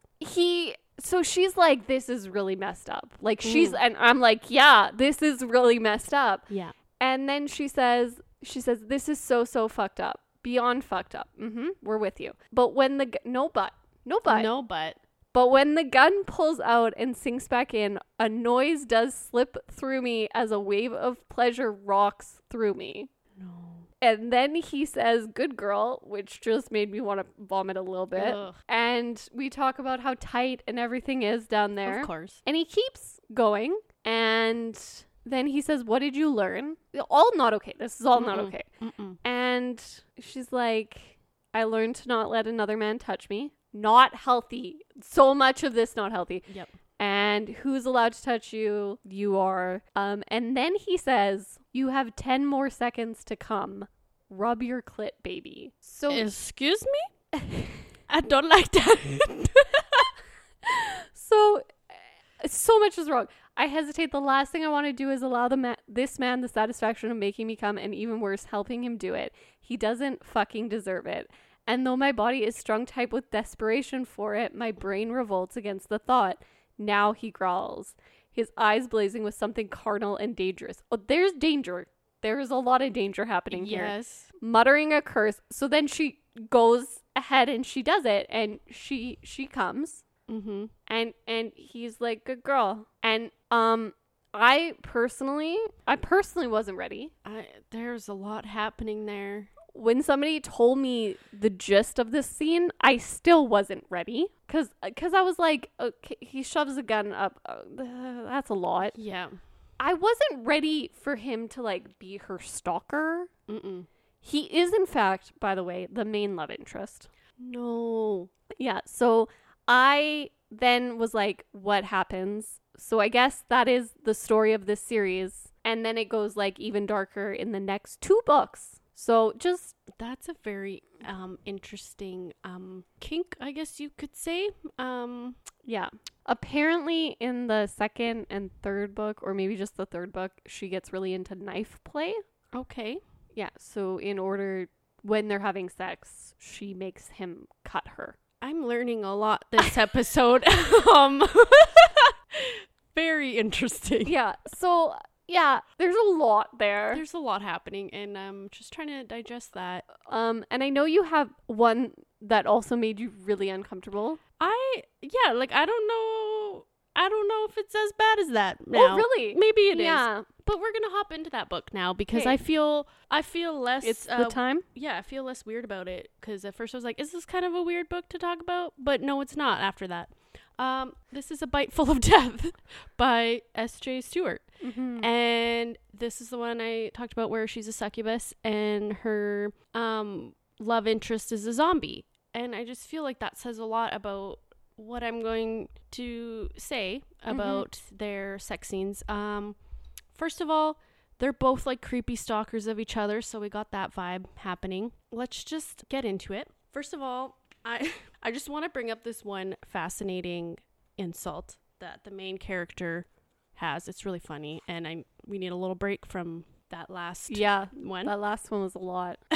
She could think of so many amazing insults to throw at him. He was a bowl of dirty dildos, a cum sandwich, a discarded tampon, an anal pimple. This guy was a shit-eating beaver. A shit-eating beaver. Yeah, so that's a little bit of insight into our main female character there. Okay, I'm getting the vibe. Getting the vibes. So they kind of like don't talk to each other. Like they're just stalking each other. They don't actually like want to talk to each other because she's afraid that if she has sex with him, she's going to kill him because that's what she does as a succubus who needs to devour souls to have an orgasm. And then he's a zombie. Unfortunate for him. Yeah, unfortunate for him. But he's a zombie and she doesn't really know that at first. But eventually she knows that.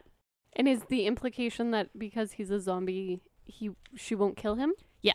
Oh, okay. Yeah, there's no way. So that's why they're like perfect match, obviously. Oh, perfectly matched. So he breaks into her house. Oh, naturally. Mm-hmm. Naturally. And she's not there at this time. Yeah. So he decides to lay in her bed, proceed to self-pleasure himself. Not just self-pleasure himself. Self-pleasure himself, if you weren't sure who. And so he's just like having this like scene in his head, all that stuff. A groan left him as he pulled up his shirt and came on his stomach. His balls lifted as spurts of seed decorated him. Again, I just feel like I never... Like, it's never gonna work. Like, no description of balls, guys. So that happens. And he's all frustrated because it's like he just wants to have sex with her. He drags his hand through his cum. No, I thought the worst had happened for this particular scene. After he collects it all, No. he goes over to her pillow. Oh, no. And smears it over the fabric. And then he flips it over. And it does come up later in the book, just so you know. And it's... So that's part 1, guys, of this book. This is what I got myself into, not expecting what was going to happen. It's on par with what I feel like they're stride for stride. That's not even the worst of it. He marked her pillow. So it dries there, and later in the book, she discovers it. Yeah. And just kind of laughs and thinks it's really attractive. Okay, cool. Yeah, mm-hmm. Because that's who they are. Okay, on to the next one. At least they found each other. So she gets home. He's still in her house. She just like, I don't know what she was doing, but she like needs to devour soul or like have an orgasm because something happened where this needs to happen. So she's self-pleasuring herself. Yeah. In the bathtub. There's a lot happening there. There's like a dildo on the side of the tub. Like, it's a thing. Yeah. Guess who decides to have a little sneaky poo at her as she's doing that? Mr. Zombie. Mr. Pillow Dude. Pillow Dude. So he's watching her. Yeah. And so he decides to, again, pleasure himself. Well, yeah, naturally at this point. And I just gotta read it. I just can't. He came hard. His chest heaved as he felt his cum squirt out of his cock and hit her pretty black walls. It's just the shock on your face. It's just the silence that comes out. I want to say I have so many questions, but I have the opposite. I have negative questions. Yeah, as you should. Like, I don't know what else to say about that. You've said too much, and I wanted to know less. Yeah. And anyways, she ends up finding out and she just finds it funny again. She's got a great sense of humor for him. I would be livid if I found someone's cum on my wall, personally. Yeah. I don't think that is easy to clean. I don't know. I'd make him clean it. Yeah. Well, I'm not cleaning. No, for sure. No. And the pillow thing? No, that's I want to say it's a red flag, but I feel like it needs its own term. Yeah, like I don't even know what to say about it. Okay, on to the next. Yeah, but was it the most erotic thing she'd ever done? I don't think for her, clearly not. Probably not. This is what I mean. That's why this slide was just so sad. It's so sad. I'm like, these are clearly more erotic than that. A little more messed up.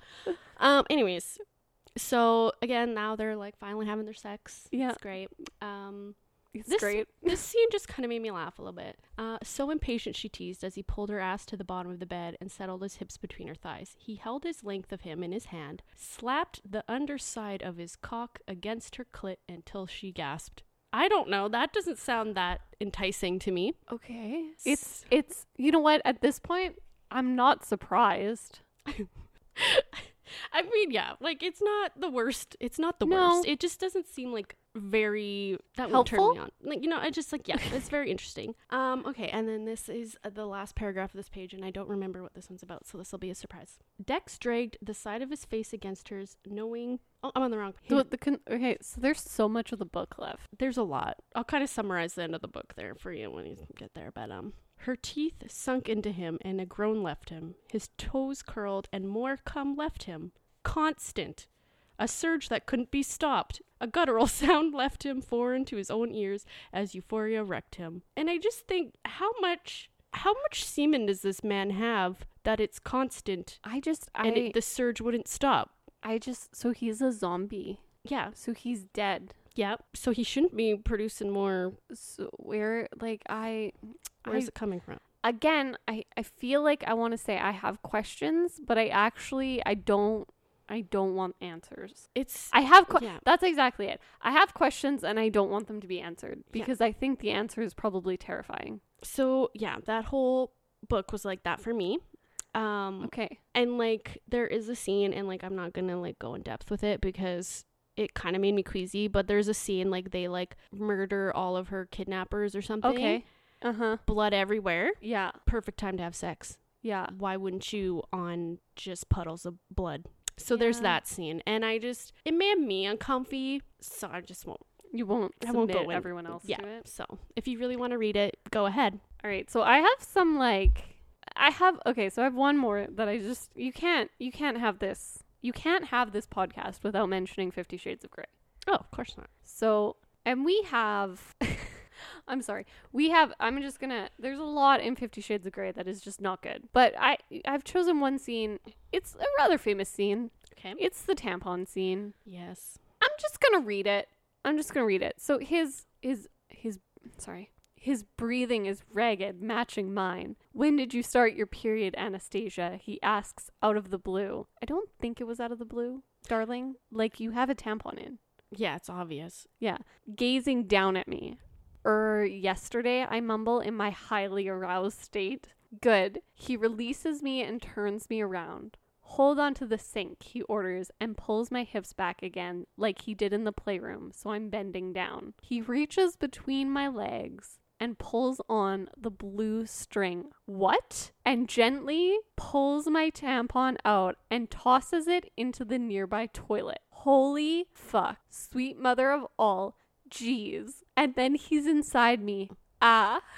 Skin against skin, moving slowly at first, easily, testing me, pushing me.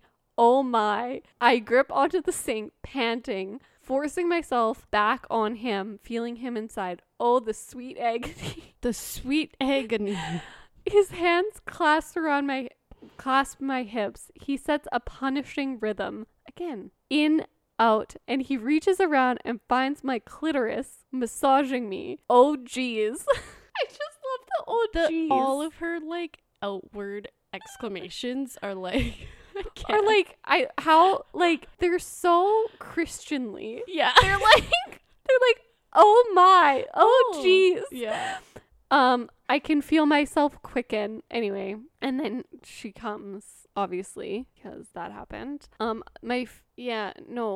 Why the tampon getting pulled out? There's a lot happening there. It's a lot. I just think okay, period sex, one thing. Yeah. But don't be touching my tampon. I'll do it myself or something. Yeah, like this is a little weird. This is getting a little too much here. Also, I found I found people who online actually so there is okay. So the Literary Review does a yearly bad sex in fiction award. And the award for 2018, I just was doing a little digging and I was just, this one really got me. So I need you to know that so it's a book by James Frey. And I'm going to say the punctuation because there's not a lot of it. Okay. So this is the scene. I'm hard deep inside her, fucking on the bathroom sink, her tight little black dress still on, her thong on the floor, my pants at my knees, our eyes locked, our hearts and souls and bodies locked, period. Yeah. Come inside me, period. Come inside me, period. Come inside me, period. Okay. Just for context. Okay. I guess. Blinding, breathless, shaking, overwhelming, exploding, white. God, I come inside her, my cock throbbing. We're both moaning, eyes, hearts, souls, bodies, one, period. Wow. And then I'm not going to read the punctuation for the rest. It's just one, white, God, come. I close my eyes, let out my breath, come. No. And this article, I'm gonna link it if you guys want to check it out for yourself, but it says, like, the writer is like, and if that wasn't enough to make you gouge your eyes out, please enjoy the list of terrible ways in which the male nominees who didn't win, that was the one who won, attempt to describe the human body. So we have her pleasure cave. Oh no, I don't like that. An empty vessel for what feels like disembodied consciousness. Yeah. The enameled peppermill within her. Peppermill. Yeah. Her long neck, her swan's neck, her Alice in Wonderland neck coiling like a serpent coiling down on him. That just sounds terrifying. Oh, that's scary. That part of her actively swallowed my penis, immersing it in what felt like warm butter. No, the actively swallowed my penis. Yeah. It's a lot. It's really hard to make the warm butter not the worst part of that sentence. And they did it. My ejaculation was violent and repeated. Again and again, semen poured from me, overflowing her vagina, turning the sheets sticky. Sticky, no. That's like almost as bad as Zombie Man here. Yeah, there's two more you have to bear through. He kisses them, teases a nipple with his lips. It's so soft and then suddenly hard. Wow. That's what happens, yeah. That's how that works. Her vaginal ratchet moved in concertina. Excuse me? What did you just say? Vaginal ratchet? Her vaginal ratchet moved in concertina-like waves, slowly chugging my organ as a boa constrictor swallows its prey. Oh my god. Anyway, so I'm gonna link first this article and also the website that does the reviews, because like there's just, if you want to have a good laugh, but also How maybe did be a little he uncomfy. think of those words in those words in that order. I don't understand it. So those were all from different authors. I'm sure they won't mind if I don't go back and, say what books they're from, but I will link the article so you can go and see for yourself. A couple of them were from the same book. Scoundrels had a few in there. So if you want to read more apt descriptions like that, pick up Scoundrels. Why wouldn't you? Anyway, I think you have one more. Yeah. I'm gonna do a quick honorable mention before Along for the Ride. I just want to shout out that the author actually used dick, cock, orgasm, and clit, and I just really appreciated that they just used the words that were there. I will say, Queen of the Vampire Court by Katie Robert. Shout out for just embracing what it was. Yeah. I read that book and it's a lot. And like there's weird scenes for sure, but none of them actually made my list because I was so traumatized by other ones. Yeah. So I feel like that's impressive. That is pretty good. Like that was a lot of sex scenes to just be like, okay. And fully named anatomy. I appreciate that. And I personally, instead of like nub of pleasure, I appreciate being called just clit. Yeah. I know what you're talking about. Yeah, there was a lot of we all know clit. what that is. There was pussy. There was, I think, even at parts like vagina. Like Yeah. It was just everything. I appreciate that. Yeah.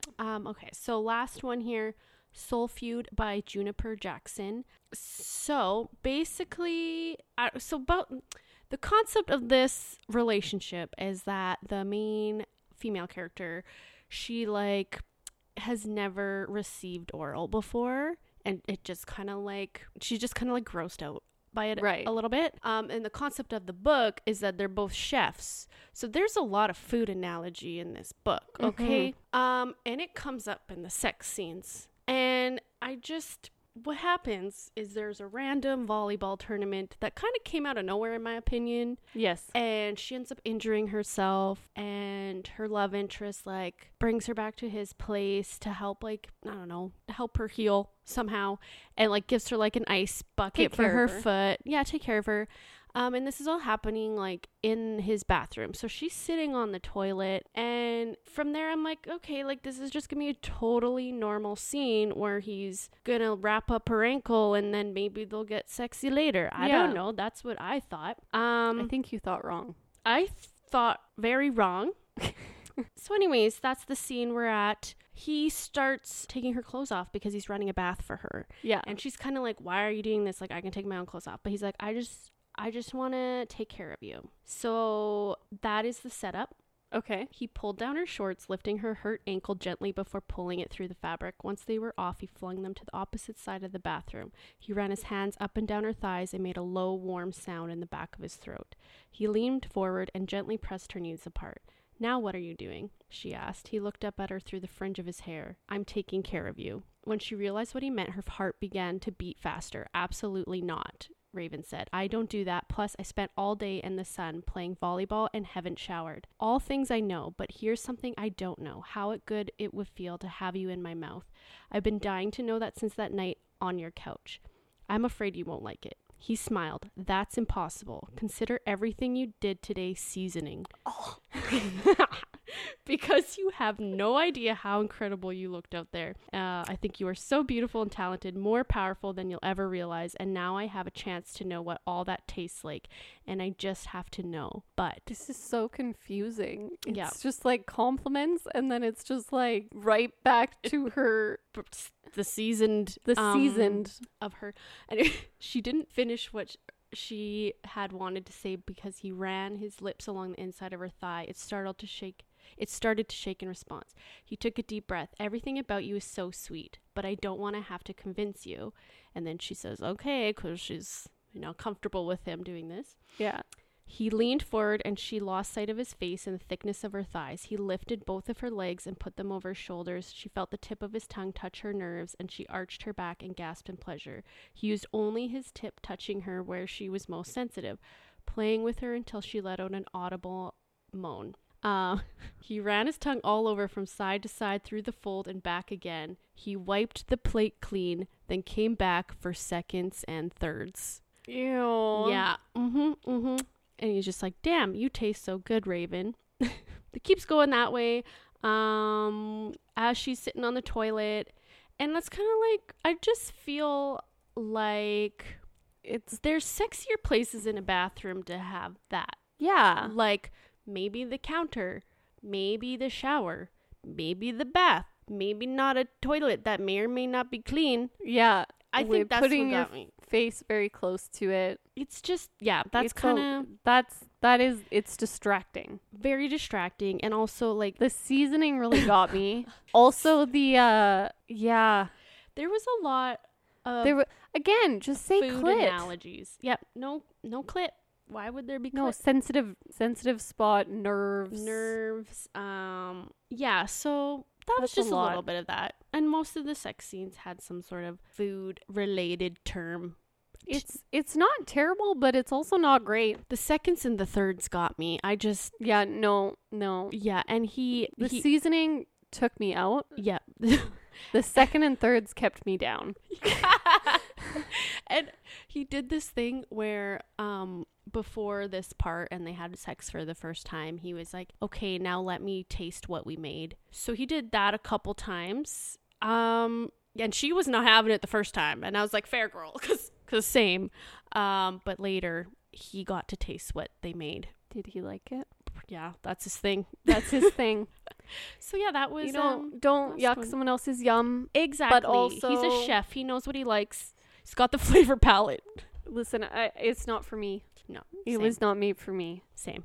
All right. I'm sure we missed some really great scenes. Oh, yeah. Maybe if people really liked this, we'll do another one, but it would have to be requested. Yeah. Because Megan needs to take a break from her romance. I really hope everybody enjoyed this. I enjoyed doing it. It was really fun. At the beginning there, little uncomfy for little you, uncomfy, but I feel like we got to the good stuff at the end. We got to the good stuff. There's so many puns I could make, but I'm not going to. So we're gonna do that. We are going to draw our next topic though. Okay. Okay, here we go. For the last couple, I've forgotten to do the ASMR of the little things, and I hope it worked this time because I tried really hard. All right, I made a face. Yeah, I was like, what does that mean? It's for you. It's a good one for you. It's gonna be homework for me. Aww. Which never happens. Dream casting for your fave novels. Love it. Oh, this is gonna be so hard for me. I'm excited. And you know what? This is kind of a good timing because the actor strike is over. And I just feel like... It's good timing. Yeah. Yeah. Okay. I don't know a lot of authors. I know a lot of authors. Yes, you do. I'm really bad at remembering names. Mm-hmm. So this one's gonna be a little trickier for me, but it's gonna be fun. It's going to be a lot of me being like, who was that one person in that one movie that one time? Like Googling. I'll probably have to do a bit of that too. Yeah. But, it's fun. It's going to be a fun one. I'm trying to convince myself. I'm not even. I think it'll be fun. It'll just, you know what? Take it easy. Don't stress about too much. Oh my God, we've switched places. Whatever you choose is going to be great. Fantastic. All right. I will say I had fun. It was weird, but I had fun. It was weird, but fun. Yeah. And the next part is, what are we currently reading? Oh yeah. So I'm reading 2 novels right now. So I have The Dragon Reborn by Robert Jordan, which I am reading as part of the Queens of Fantasy podcast. Mm-hmm. You can find episodes of that on your favorite streaming service. Also, if you're interested in joining our Discord, there are channels dedicated to the Queens of Fantasy podcast because it is a sister podcast to this one. Also, you can find it on social media, Queens of Fantasy Pod. There, I am also reading The Liar's Dictionary, which was a little bit of a slow start. So it's been on my shelf for like a little bit, like as I've been reading it, because I didn't realize that it kept doing flashbacks to like the 1800s. And I was really confused. And so I figured it out now, and it makes a lot more sense. Oh, good. Yep. So I'm enjoying it a lot more. So those are the two that I'm kind of working on. Okay. I just started Dancing at the Pity Party by Tyler Feeder. Okay. And I don't know if you remember this book, but I picked it up at a Chapters a while ago. Okay. And basically the little subtitle is A Dead Mom Graphic Memoir. Oh, okay. Yeah, so I do remember this. Definitely a change of pace from everything I've been reading lately. And yeah, I'm like kind of excited to get into it. I think I'm ready for those vibes. And probably a little sad, but it's like kind of humorous. It's like a humorous grieving novel. Yeah. Graphic novel. Well, you know what? Sometimes that's a good way just to have somebody who's gone through similar things. Like that's so important. Mm-hmm. And the humor in those situations can really only be employed by people who have been through something similar. Because otherwise it's just mean. Yeah. And not good. Yeah. But it is, I remember you picking this up now.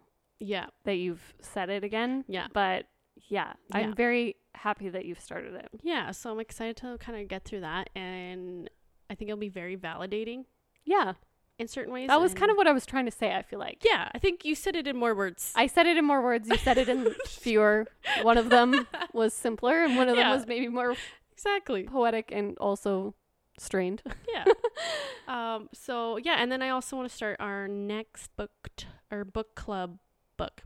Yes, so that is In the Lives of Puppets. Yes. By TJ Klune. Yes. So, which I will read at some point before the book club commences. If you're interested in reading that with us and hearing our thoughts live on a 1 to 2 hour discussion or even talking about it with us, make sure you check out our Discord server where you can, find the appropriate channels to do that and all the information you need to participate in that. Otherwise, I think that's it for this one. We've gone a little long, which I actually love. I feel like we broke all the rules today, and I'm absolutely all about that. I will say, if you want more content from us, we do have an Instagram channel at the Book Jar Pod. We also have, as I mentioned, the Discord that you can find in the description of this podcast, as well as that was it. I think you said all the things. Oh, as well as our sister podcast, which I mentioned already. So those are kind of the places that you can find out more about us. And other than that, any final thoughts here, Meg? Good old best friend. That was a journey. That's all I have to say. With seasoning at the end, apparently. So thank you for joining us on that journey. And as always, keep on reading on. Bye.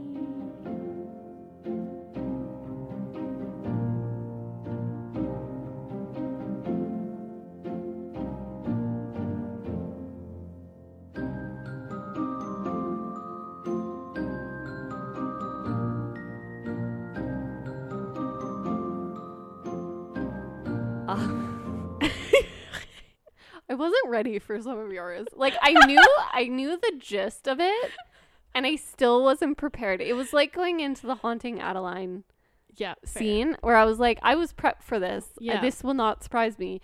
Oh, I am surprised. Yeah. That's how I felt reading that book. Everything I was like, I don't know how I need to be feeling in this moment. I just, it's a lot. And it just got more and more interesting. There was like a scene where she had a strap on. That happened. Didn't even talk about that one. It's so funny because like the ones that didn't make the list, there's so many. Yeah, like that one I could definitely talk about in the future. Maybe. I don't know. I was like, I don't know. That might be too much. But also the other things I talked about were a lot too. But you did good. It was good. I'll just tell you these because we're on the mic. But I had some honorable things that weren't like sex scenes, but like funny. So there was this other guy. I can assure you I have what he has and more. A big cock, I would tear you to pieces with mine, your highness. No. Not sex related, but funny as hell. This is all in The Cold Queen. When they are in battle and the MC is using her diamond blade things to fight. And this the sound it makes like 50 times in a row. It's just like thwip, thwip, thwip, thwip, thwip, thwip, like 50 times in a row. And I like died laughing because it's like this guy says this like intimidating thing, and then it's like she throws her diamond blades. I just like could not take it serious. And then like some more action happens, and then it's like and I'm like, so that cracked me up. And then again, he's like, her jiggly breasts quiver with each breath she takes, not in a sexual way. She's just breathing. Yeah. And breasted downstairs. Yeah, exactly. Her breasts bouncing in tandem with her nodding. No. And then we make love so I can watch her perfect tits bounce as the snow falls all around her. There's that one. And okay. What else? Oh, this is totally random. From one of the books, though. It was just like at the end they're like making out, and they just like are back together again after having their little fight at the end that you do. Mm-hmm. And the neighbor comes. He's like, I just need to sneak past you real quick. It was so funny and like cute, and I just like love that. So that's great. Anyways, those were just like, I find that, you know, other than the sex scenes, there's still like some funny things that happen that are like actually pretty clever, cute. But I mean, other than the Cold Queen ones, those were just weird.